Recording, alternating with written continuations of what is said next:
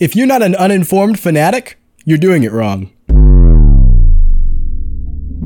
In the information age that we live in, the likelihood that you'll come across opinions and information that contradict your existing belief is pretty high. The existence of that information, the existence of algorithms and confirmation bias has actually caused us to sink further into our shells and to defend ourselves on an emotional level, i.e. trolls. Everyone complains about internet trolls, but nobody really takes the time to understand them, you know? Usually we just remember the unpleasant experience that we've had being trolled. A lot like bullies, trolls are just trying to provoke an emotional response in you because you've pushed one of their buttons so that you'll leave them alone. Basically, they're weak and insecure. But we're avoiding having real conversations because the probability of name-calling, misrepresentation, all these sorts of things are pretty high, which basically means that for the most part online, a bunch of irrational, insecure, and emotionally charged folks are controlling the conversation. But it only happens if we let them. Probably the most sinister way that we've come to accommodate trolls is by updating our profile pictures in solidarity with people who are actually getting hurt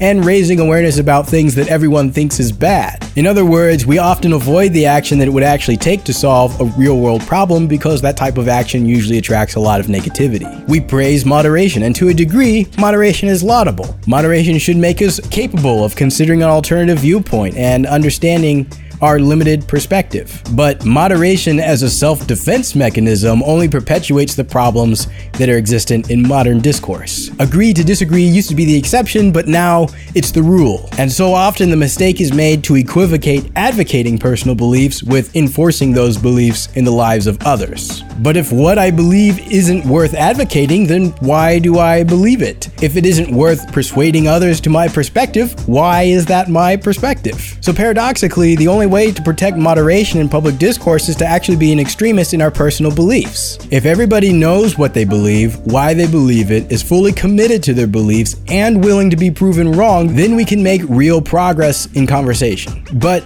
trolling in defense of your beliefs or backing down from the conversation for fear of the trolls will only doom all of us to sharing videos of hot chocolate and sending positive vibes when bad things happen. Like this video series, I take a definitive stance so that we can have a respectful conversation about an interesting and important topic. So what I want to know in the comments is what's something that you believe that probably a lot of people disagree with you with. At least like half of the planet. At least half the planet has to disagree with your belief in order for you to put it in the comments. And if you don't have one of those, maybe you should get one.